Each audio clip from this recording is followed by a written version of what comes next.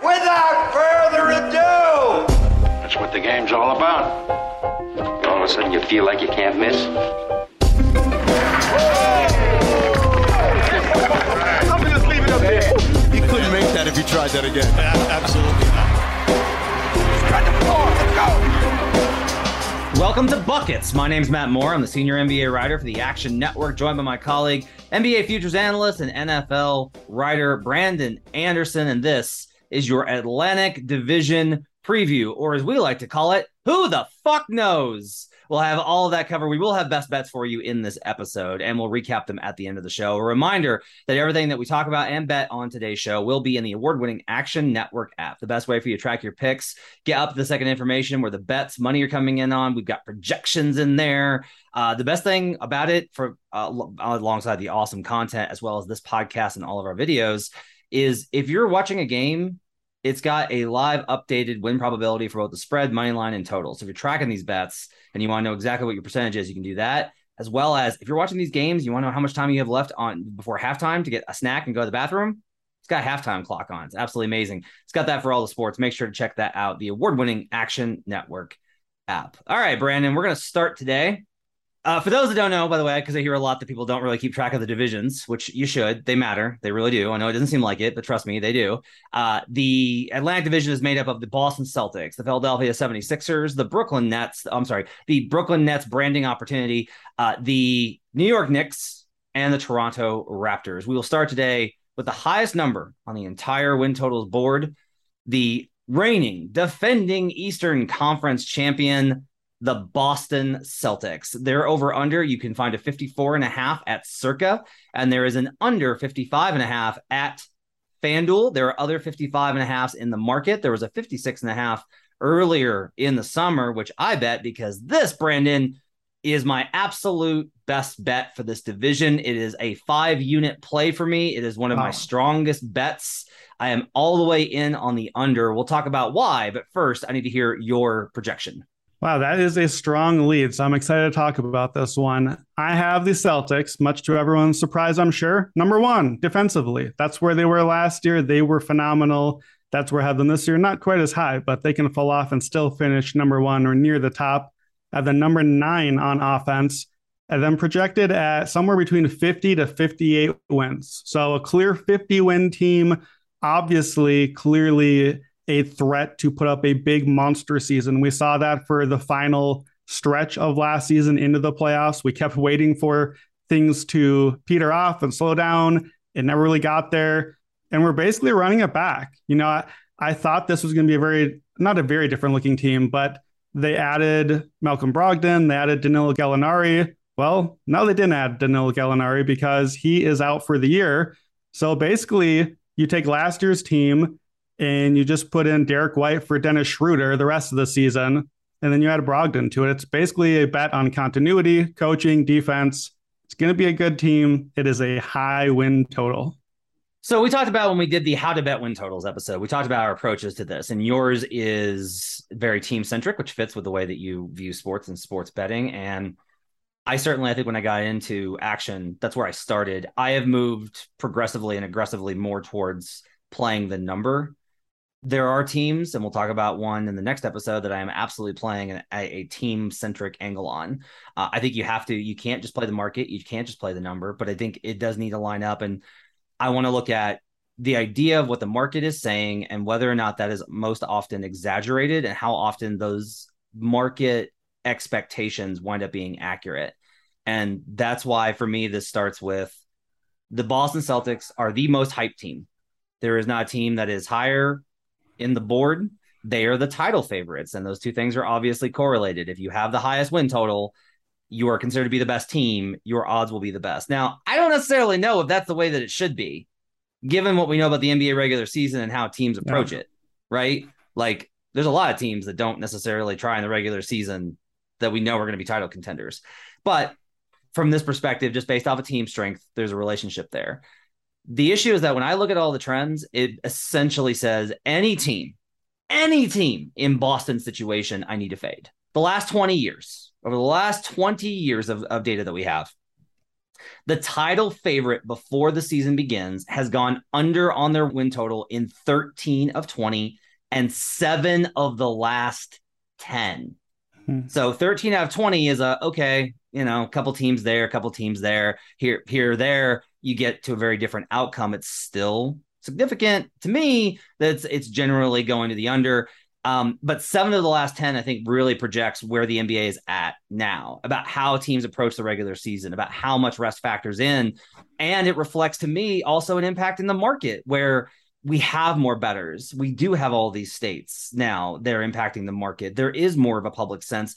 And teams like Boston are the ones that people want to bet on. Oh, man, the Celtics are going to be awesome. Did you see how good they were to the end of the season? If things had gone differently in the finals, they could have won it.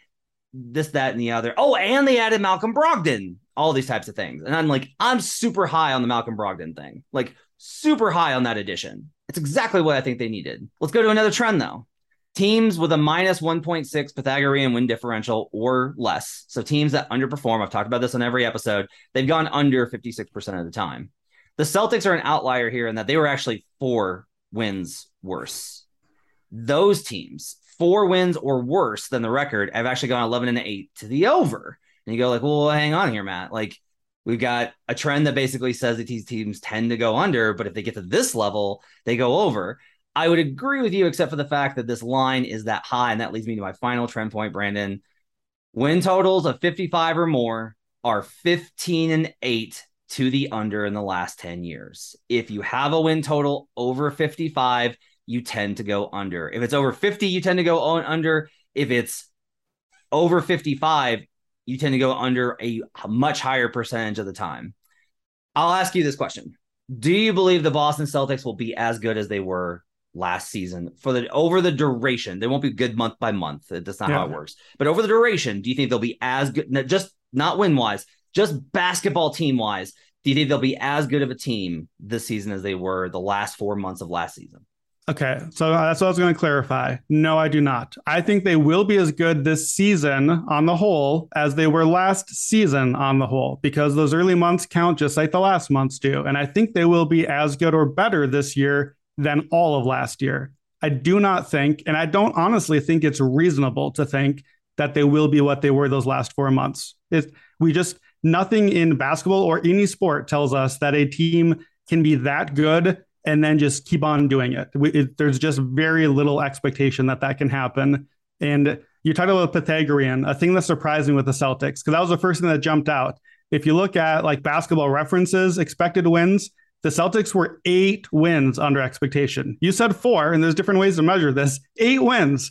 So like we talked about, you said, I kind of look at things team-centric, and you look at things number-centric a little more. The Celtics are a solid, perfect Venn diagram overlap for me on where I have to decide, okay, which thing am I? Because when I look at this team, I'm in. I like the team. This fits to a T, the rubric that you've heard from me over and over again. I like defense. I like coaching. I like consistency and floor. This is that team. They're going to win a lot of games. I think they have a very high floor. I think they're very likely a 50-plus win team. It's just a high number. And at first I was like, okay, well, they won 8 games less than they should have last year, according to this one formula. But then you look back, and the year before, they won 3 less games than they should have. And the year before that, they won 2 less games than they should have. And the year before that, 3 less games than they should have. Well, now I have a trend. And I don't know what that trend means. Maybe the trend says, all right, well, this number is not as useful. Maybe the SRS and some of those Pythagoreans are not as strong. Maybe something the Celtics are doing is gaming the numbers a little bit. Maybe they're just not that good of a clutch team. We already kind of think that anyway when it comes down to these close games. Any of those things make sense, but it's telling to me that the Celtics could be every bit as good as I think they have the potential to be by expected wins and Pythagorean wins, and still go under this number because it's just too high. So I like the team. I don't like the number. I'm passing because I think it's just too close for me, and I don't want to bet against a team I like this much. But if I had to play it, I would lean under on this one. Yeah, and I think I'm comfortable betting the under, and that's one of the things I've kind of had to evolve on is getting to that point of what you're talking about. I think some of the best value is often in these spots where you can basically be like, look, I don't think this team's good, but the number's bad.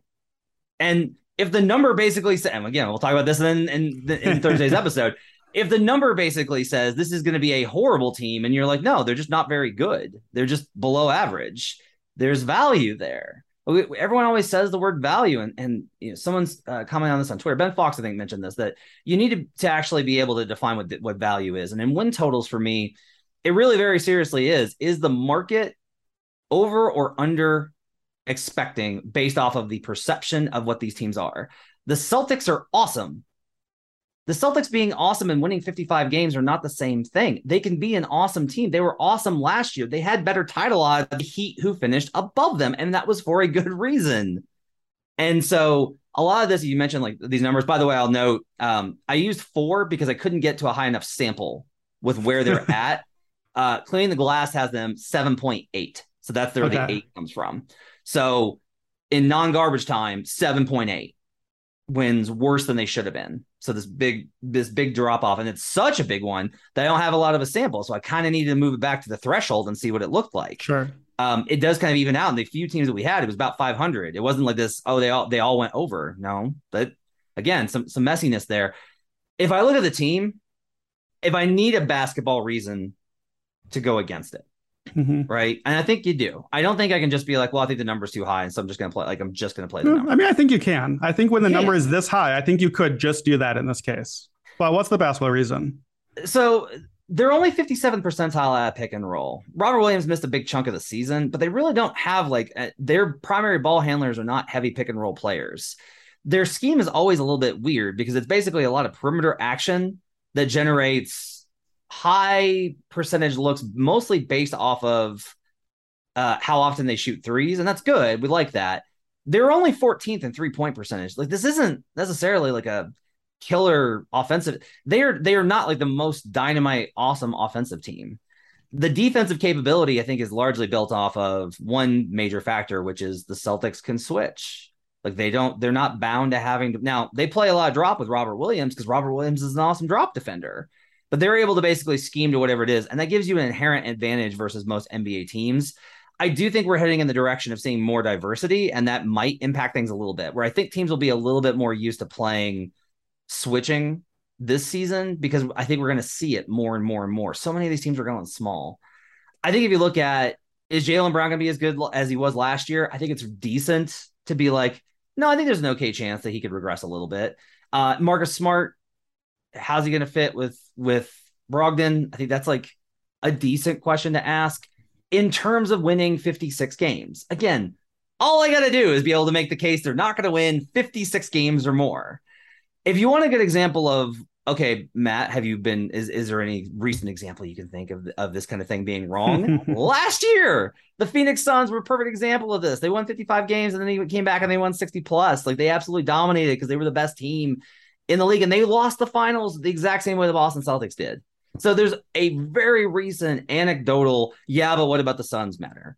For me, I am willing to put a full 5 units on the idea that the Boston Celtics, whether with the risk of injury, regression, all of these types of things, including their struggles in clutch games, which has continued to be a trend over the years, this is enough to get me to a point where I think the under, specifically at a number over 55, has value.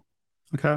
And if you think is one win that important, it is to me in this instance. You should always try and get the best number. You should always shop around. We preach that constantly at Action.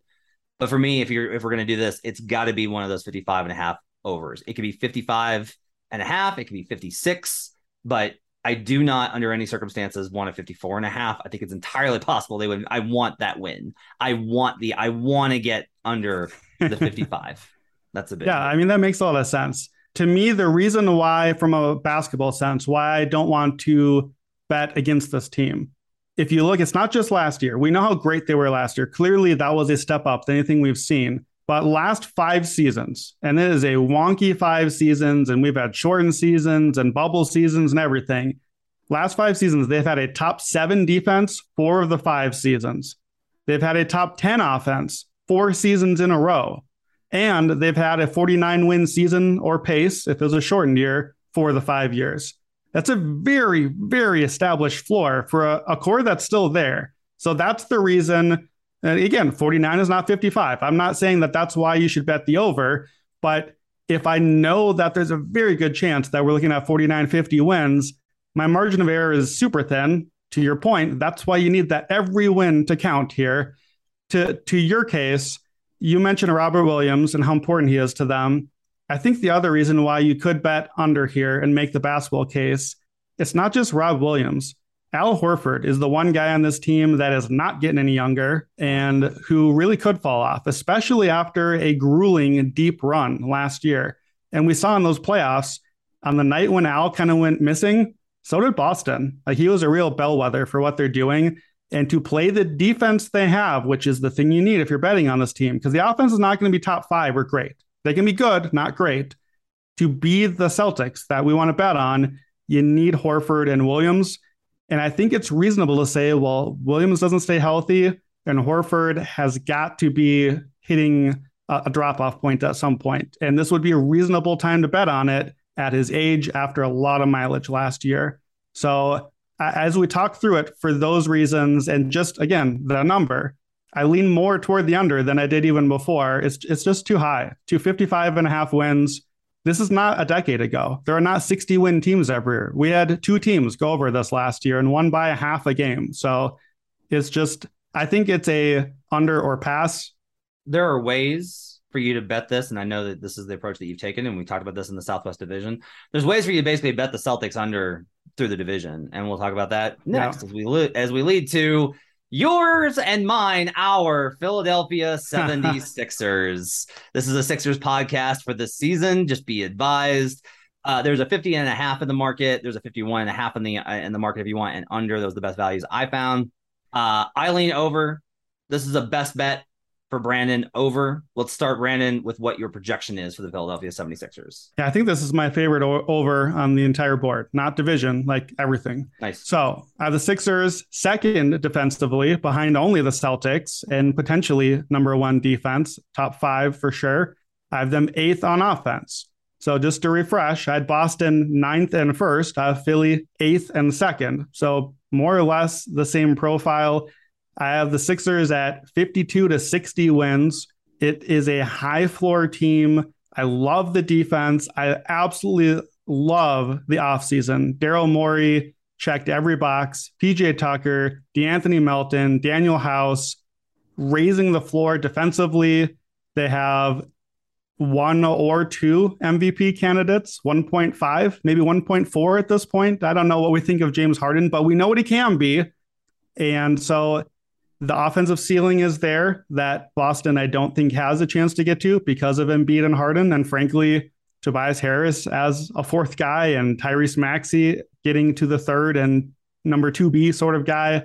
We love this team. We've talked about Philly probably 4 or 5 times already this offseason and kept encouraging you, urging you, begging you to bet overs. And yeah, we like them. I have some other alternate ways to support them too. But what do you got on Philadelphia? All right, well, let's start here.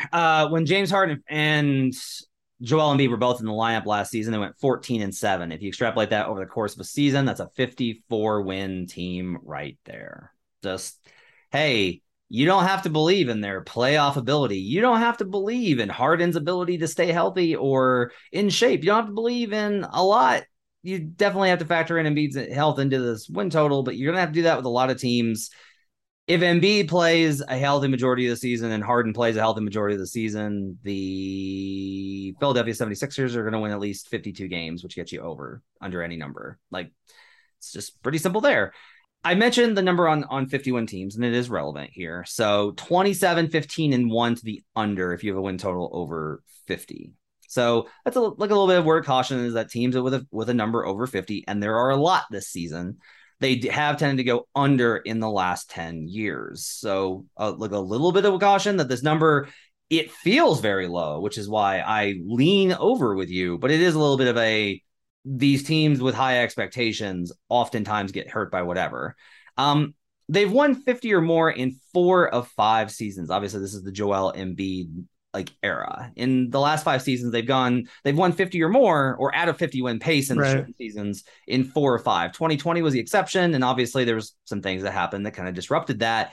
They probably wouldn't have gotten there in that season anyway because of how things were going. But in general, that team was still good enough to be with at least like have a shot at going over if the reduction hadn't happened.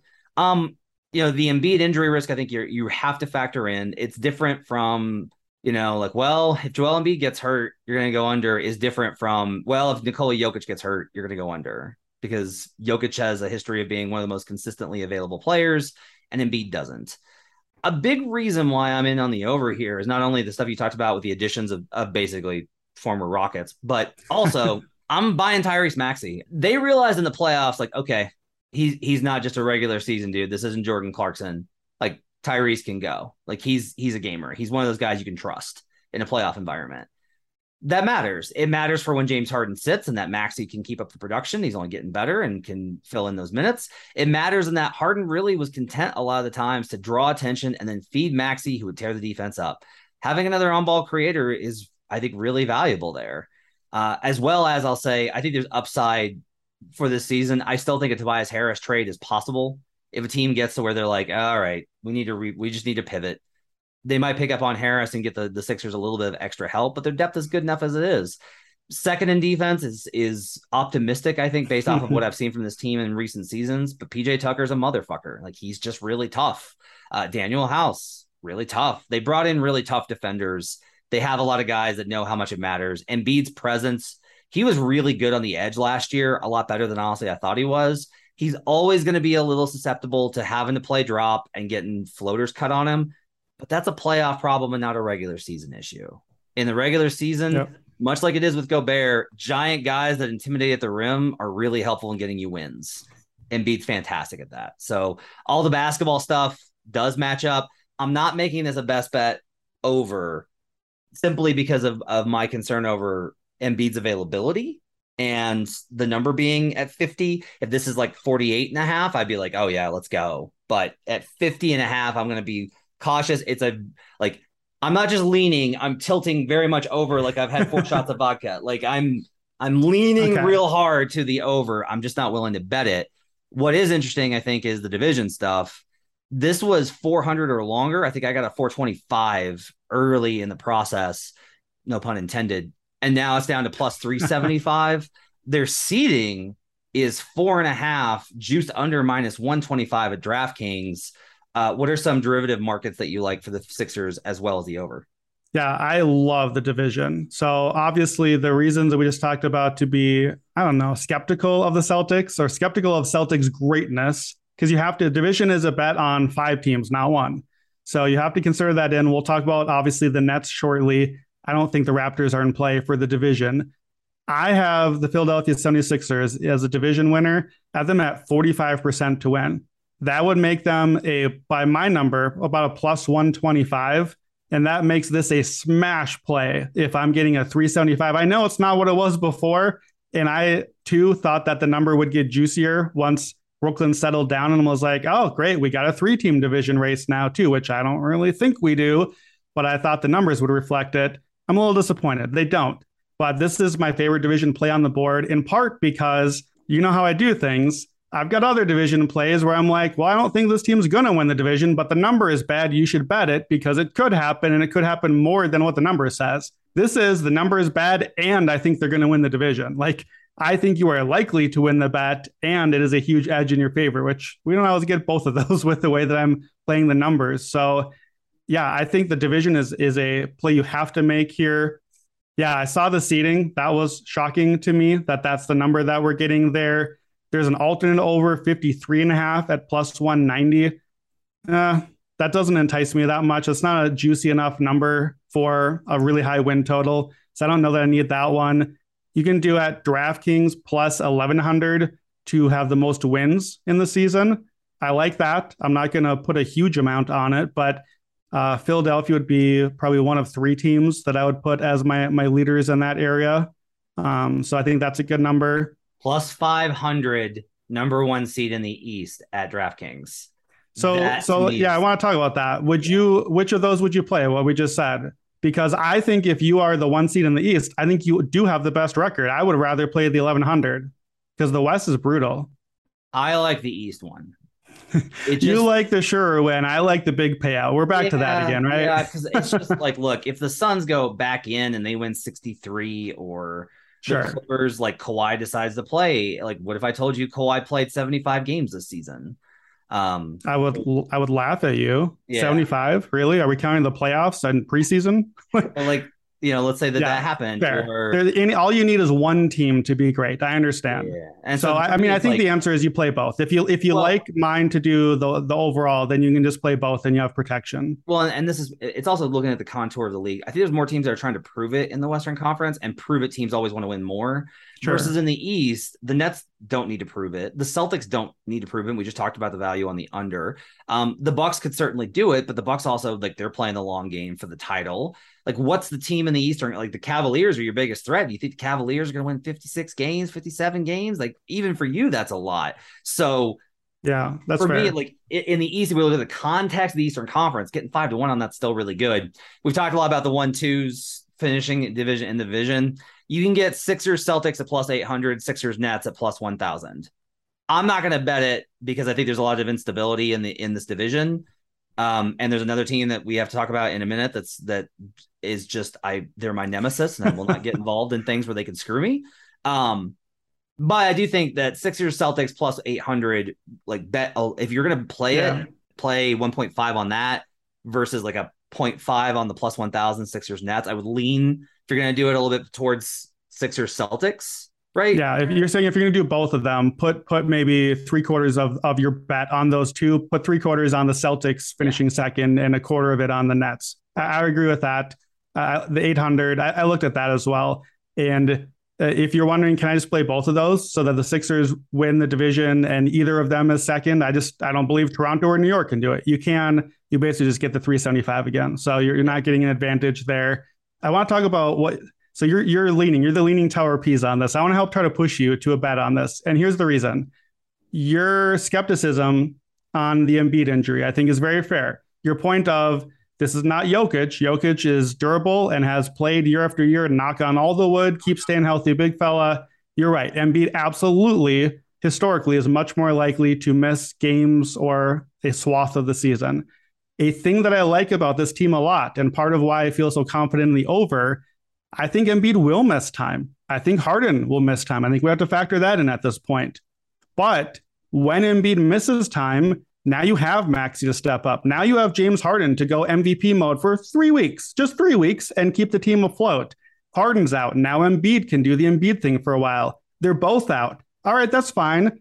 Tobias has been like the engine of a 500 team before, and Maxey has his X factor. And if you can lose Harden and Embiid and still be a 500 plus team for a couple of weeks, that's huge. Yeah. So the floor defensively, and like one of the things I do going into the season, I haven't done this yet, but I like to just say, okay, who's the best player in the team, each team, second best, third best, and then I rank them all to each other just to kind of say granular, how do these teams stack up?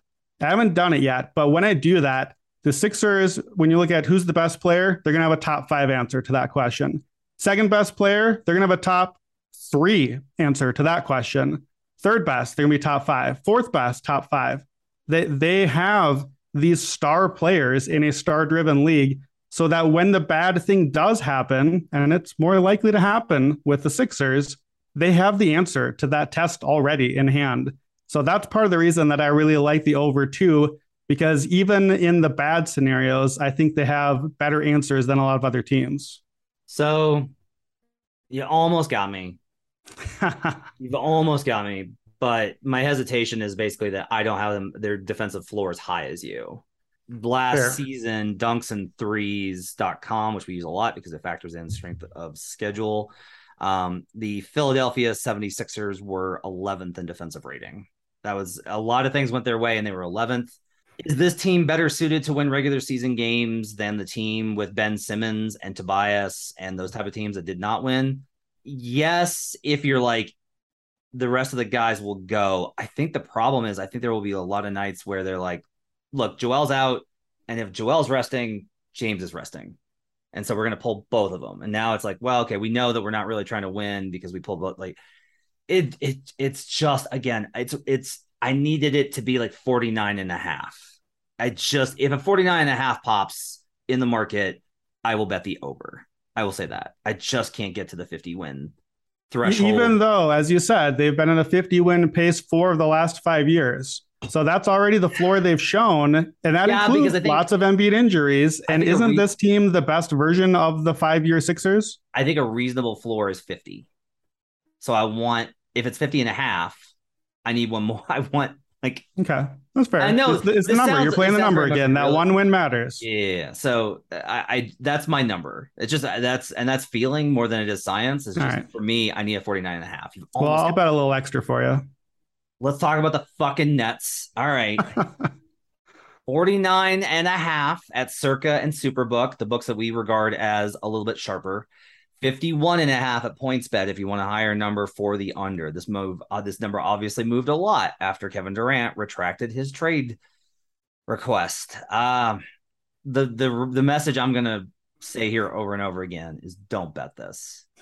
You're going to talk, if you are a bettor and you pay attention to the NBA, you will either have an impulse to be like, are you kidding me? You expect me to trust this team? No way. Like, KD's probably going to ask out. Kyrie's going to fuck off to who knows where. I'm taking the under. Like, there's so much value here. Or you're going to be like, KD and Kyrie, no COVID concerns. They got better with the additions. Look at, I don't care. KD, Kyrie, healthy Ben Simmons. This number is way too low. We thought this team was going to win their number was 56 and a half last year. I think people are sleeping. I'm on the Nets. Just don't. There's no reason to bet this number, people. There's no reason to bet on the Brooklyn Nets for anything. It's not, I very rarely take a position of actually asking people that are involved in the betting. If you are not a professional gambler whose opinion I respect a lot, if you're just a casual bettor, I am begging you, please don't bet on this team either way. What's your projection for Nets? So I largely agree with that, with this exception. Please don't bet on this over-under. Please don't bet on a median expected outcome for the team. If you want to bet on an extreme outcome, okay, I can do that. I think the Brooklyn Nets, and this is my projection, the Brooklyn Nets are the East New Orleans Pelicans. That's what the Nets are. I have the Nets 4th on offense. I think they could be number 1 on offense if everything goes well. Have them 23rd on defense. They're not going to be good. We know this. We know they're not going to be a good defensive team.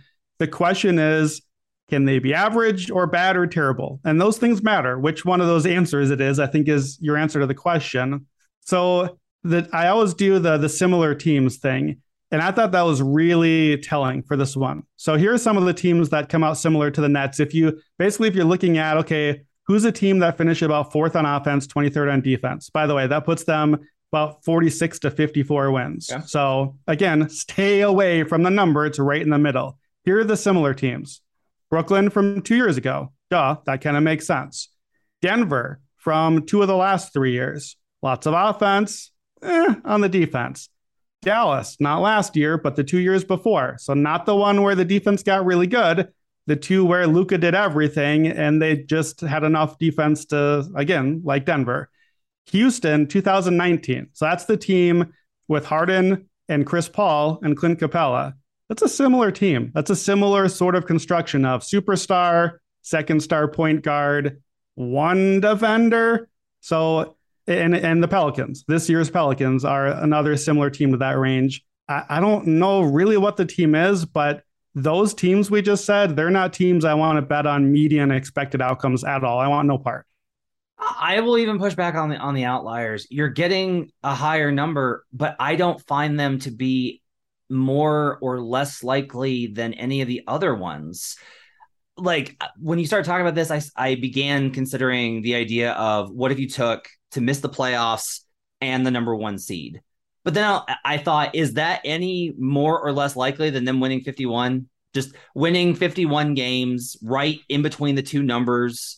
If you have an over, you hit. If you have an under, you win. If you have an over, you win between 49 and a half and 51 and a half. Is a number 1 seed or out of the there's so much. But let me respond to that from a math perspective. No, absolutely. The outliers are not more likely. But if you think of our friend, the bell curve, in most teams, you have this kind of fat curve in the middle, and you're going to end up somewhere in that big fat middle. With Brooklyn, I think the curve is flattened. So the ends The extremes are more likely than most teams, and the moderate outcomes are less likely. So, like, miss the playoffs is 12-1.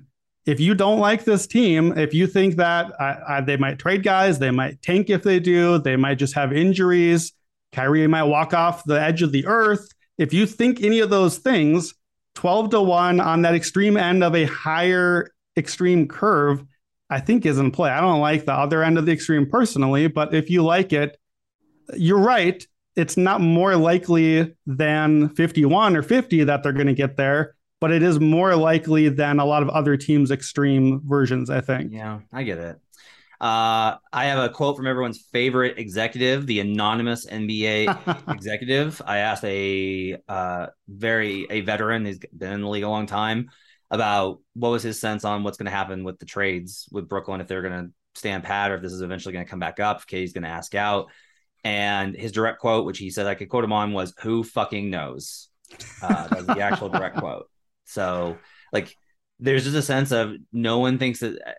I talked to an analytics person who he has a background in game theory. It says made a lot of sense. He just said, you're not dealing with, he's like, in the NBA, you're very often not dealing with rational actors, which makes game theory impossible. With Brooklyn, you're dealing with decidedly irrational actors. So you simply can't make adjustments. Look, if you think that KD and Kyrie are going to play the whole season, if KD's not going to get hurt and Kyrie's going to play and Simmons is going to play, this is a really good team. They add TJ Warren. That's a really good pickup. They add Royce O'Neal. That's a really good pickup for their defense. That makes up, I think, to a degree for losing Bruce Brown. I think Bruce Brown's better and more impactful, but that helps. Yeah. They had, by the way, Joe Harris back this year season of Seth Curry. Well, we're doing the good picture. The good picture is they get Joe back and Seth all season too. There's a lot of guys here if things go well. I'm just saying, like, there's still been a lot of, I will say that, like, wait to hear on Joe Harris. If literally you betting on the Brooklyn Nets is whether or not you think Joe Harris is healthy, wait until camp and make sure that he was a full participant. I'm serious. Like, this is that injury had a lot of people concerned at the deadline. They had Markieff Morris. I think you downgrade them for that. I'm sorry. I do. I just think that if you add a Morris brother, you should be downgraded. I think you should lose points in the power rating. We don't do the, do you want your money tied up a lot question. And the reason is because you and I both like the futures market, and we feel, especially in the NBA, there may be more value playing long-term sustainable futures across an 82-game season and into the playoffs rather than playing night to night because of how unstable a number of things we always talk about are. But I will say, if there's any team that's like, do you want to be watching your bet value? Like, do you want to be checking your account and seeing that ticket when Durant has to miss time? Durant has a lot of miles on him, had the Achilles, missed time this season, missed a serious chunk of the season. His recovery from the Achilles has been by far the best of any player I've ever seen, including Dominique Wilkins, who was first team All-NBA after coming back. KD's been the best. It still causes a lot of issues, and he gets banged up, and that's okay. He's going to miss time. They're not going to prioritize it. Kyrie Irving, period. What more do I need to say here? Nash. Yeah, agreed. I was going to bring that up if you didn't. We don't know if he's a good coach yet, on the court or off the court. KD tried to get him fired. Like, if we don't know what that means either, but there's a whole lot of question marks on the team. Yeah, if this starts badly and Nash gets fired, Jacques Vaughn is the most likely candidate to take over from the Orlando Magic days. Did not go well there. Vaughn's a very well-respected coach. He's very well-respected despite the Orlando, and there's been a lot of good coaches that did not work in Orlando. But you don't look at that and go like, wow. You do not look at, if Jacques Vaughn takes over, we're not going to be running towards futures. That's not. I don't know. I don't know what the Brooklyn scenario is where we're running towards futures. So you're right. Center rotation is Nick Claxton, Day'Ron Sharpe, who I like a lot. Ben Simmons. I don't. So Ben, maybe if they decide to finally let him do it, if he decides to do it. I don't want to bet anything with this team. Let me try to sell you on two bets potentially. If you are listening, we're not going to bet these. I'm not going to bet these. Okay. But if you're listening and you want to bet the Nets, how about seeding? DraftKings seeding over under 3.5. Use the same on both sides. Ugh. I like the over on that because I can very, very easily talk myself into 3 teams in the regular season that I trust and like more than the Nets. I can't. Okay. When KD was playing, they were at a 52-win pace even before Kyrie got back. All right. The other one is they are 5-1 to make the play-in. They just did that last year. That's already the version that we saw of this team. I feel like if you are thinking about the 12-1 to miss the playoffs, I said, I think you have to maybe just take the 5-1 play-in instead, because they're probably going to come out of the play-in. So I would literally take the 12-1 and pay whatever I have to on the money line to head. Like, if you're going to do like, that's what I would do. Because then you're covered if they fall short, if they like that's what I would do. I wouldn't take the 5-1. Okay. Last Nets question for you. You kind of did this already, but finish the story. Everything goes within reasonable outcomes. Everything goes well for the Nets this year. What's the ceiling? Like, where do they end up? Are they the 1 seed? Did they win the title? How far does this team go in the reasonable best expectation? They're over. They win the division. They're within a game of another team for the best record in the East. And we look at them as the favorite to win the title. Okay. Yeah, I think that's fair. That's about what I would say. I think I have them about 16% in the division. So they're not in the running. They're not the favorite. I think over one of the best teams in the East. I think number 1 offense is a reasonable expectation. If things click, I still would probably have them out in a Eastern Conference Finals. I think to me, that's the reasonable ceiling of where the team can go. I said that we consider them the favorites. I didn't say we would bet them. So I understand. I heard that clarity from you loud and clear. All right, let's go to this fucking team. The Toronto That's 2 Raptors. teams in a row. 44.5 is the lowest on the board at PointsBet. Superbook and Circa are at 46.5. So if you're going to have to fade the sharp books if you want the under, but that's the best number you can get. 45.5 under is plus 110 at FanDuel. So you get a little extra juice if you play it at FanDuel if you're looking for an under bet. Let's just start here. What's your projection for the Raptors? So I have them 18th on offense, 11th on defense, 38 to 48 wins. It's a higher variance team on my list. My similar teams, I'm not going to list them off, but it was a jarring, alarming list of teams. And 2 of the 8 teams that came out on my similarity scale finished above 500. That was shocking to me and made me rethink where am I at on the Raptors. They're basically running back a wonky, weird team. Like, they're not similar to any of the teams on the list, really, because nobody is similar to this team. And I just think there's a lot more downside to this team than there is upside. I do not think that this team is that good. I've never thought this team was that good. I didn't think this team was that good when they won the title. I will never think that this team is that good. And that's not a personal animus. It's just about how I evaluate their roster. I think Fred VanVleet is legitimately one of the most underrated players in the league. He's incredible. I think OG Anunoby is maybe the most overrated player in basketball internet. I think in terms of basketball internet, he is the one player above all that I think is put up higher than he should be. Anthony Davis at least has detractors. OG Anunoby does not, because nobody cares enough. So I thought there was value on the under last year because I thought there was a chance that they might tank. I think that they might have gotten there. If you had told me at the beginning of last year, when I did the win totals analysis, that Nick Nurse, known as one of the top 5 coaches in the NBA, was going to play his starters 35 to 40 minutes a night for 3 months, I would have been like, yeah, we're betting the over. They're going to play the starters all the time. They still have no bench. They don't have any centers. It's like Precious is good. I think Precious is I would say among centers because it's a low bar, right? Like we have Jokic and Embiid, and then we got we have Jokic, Embiid, and Towns, and then we got like a lot of right? Yeah. So and Mobley, right? We'll put him up there, even though he's power forward right now. Like Precious has some good things. Chris Boucher has a couple of nights every month where he's pretty good. The depth is still really bad. They don't have almost any depth. They haven't gotten better in those regards. There's a lot of tension internally. Look, this team actively was trying to make trades for Anunoby and Gary Trent Jr. from the deadline through free agency, and Masai couldn't get the deals he wanted. And Masai's not going to do a deal that nets him bad. He doesn't do trades just to do trades. He only moves them when he knows he's getting great value. Gary Trent Jr. wants a bigger role. OG Anunoby, by most accounts, Raptors media pushes back on this. I want to note that. If you trust the local beat writers, this is a non-thing. There's a lot of sentiment around the league that OG Anunoby wants a bigger role. And he's never going to get it with not only Fred VanVleet and Pascal Siakam, but Scotty Barnes. Scotty Barnes being as good as he was last year and being a rookie of the year changed a lot about the trajectory of this team, of this franchise, the win totals, the futures, everything.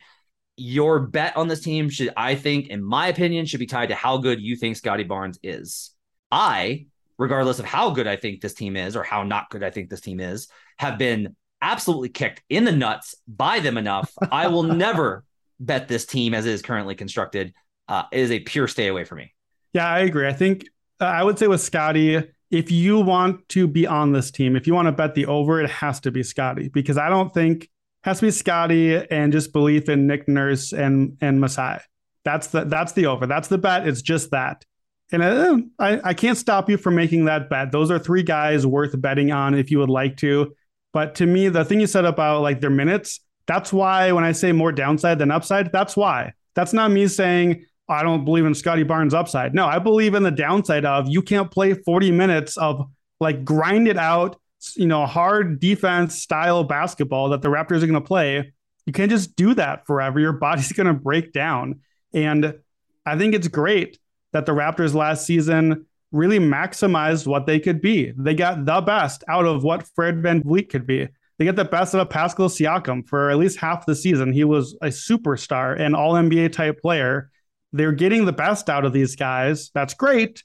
But that means that we're already at the ceiling performance. Now, if something goes wrong, what if Pascal goes back to bad Pascal? What if Fred misses a month because he's been playing 70 minutes a night? Like the reasons of where things could go bad, there's more of them and they're easy to find. The minutes have to go down a little bit. And then how do you offset that? Well, Scottie has to be the answer. There's not a different answer than Scottie, or I guess a trade if you think it's going to happen. But I liked the idea of this team. I think early in the year we suggested, or maybe I suggested, an over because I thought that there was a possibility they'd be good, and you were pricing in the Durant possibility. Well, that's done now. That's not happening. So, yeah, I think that this team, they're more capped than I expected when I was really looking at them. And I ended up actually moving them down a tier in my Eastern rankings. They're at the top, but they're at the top of a tier with the Bulls and the Knicks in my basically play-in tier. So I think if you don't want to bet them to make the play-in, they're plus 110. There's no value on that to me. But if you don't like what this team would be in a play-in game, plus 180 to miss the playoffs, I think is maybe a bet you do on this team. I would lean under. It's a team that I kind of feel like I need a fade. The seeding is 6.5, but it's also juiced over. Yeah. You can get a minus 105 at DK on under. I don't mind that bet. If you ask me objectively, just spitballing, 44.5. Is that number soft? My answer is yes. I think the number's a little soft, 44.5 specifically. When you get to 46.5, I do not think it's soft. But 44.5, I think, is a little soft for a team with a top 5 coach. VanVleet is, I don't know, what would you say, top 12 in point guards, probably, factoring his 3-point efficiency? Sure. Yeah, I'd probably even go higher, but certainly top 12. Yeah, I would probably go higher too. Pascal Siakam is an X power forward. Scottie Barnes is an X small forward.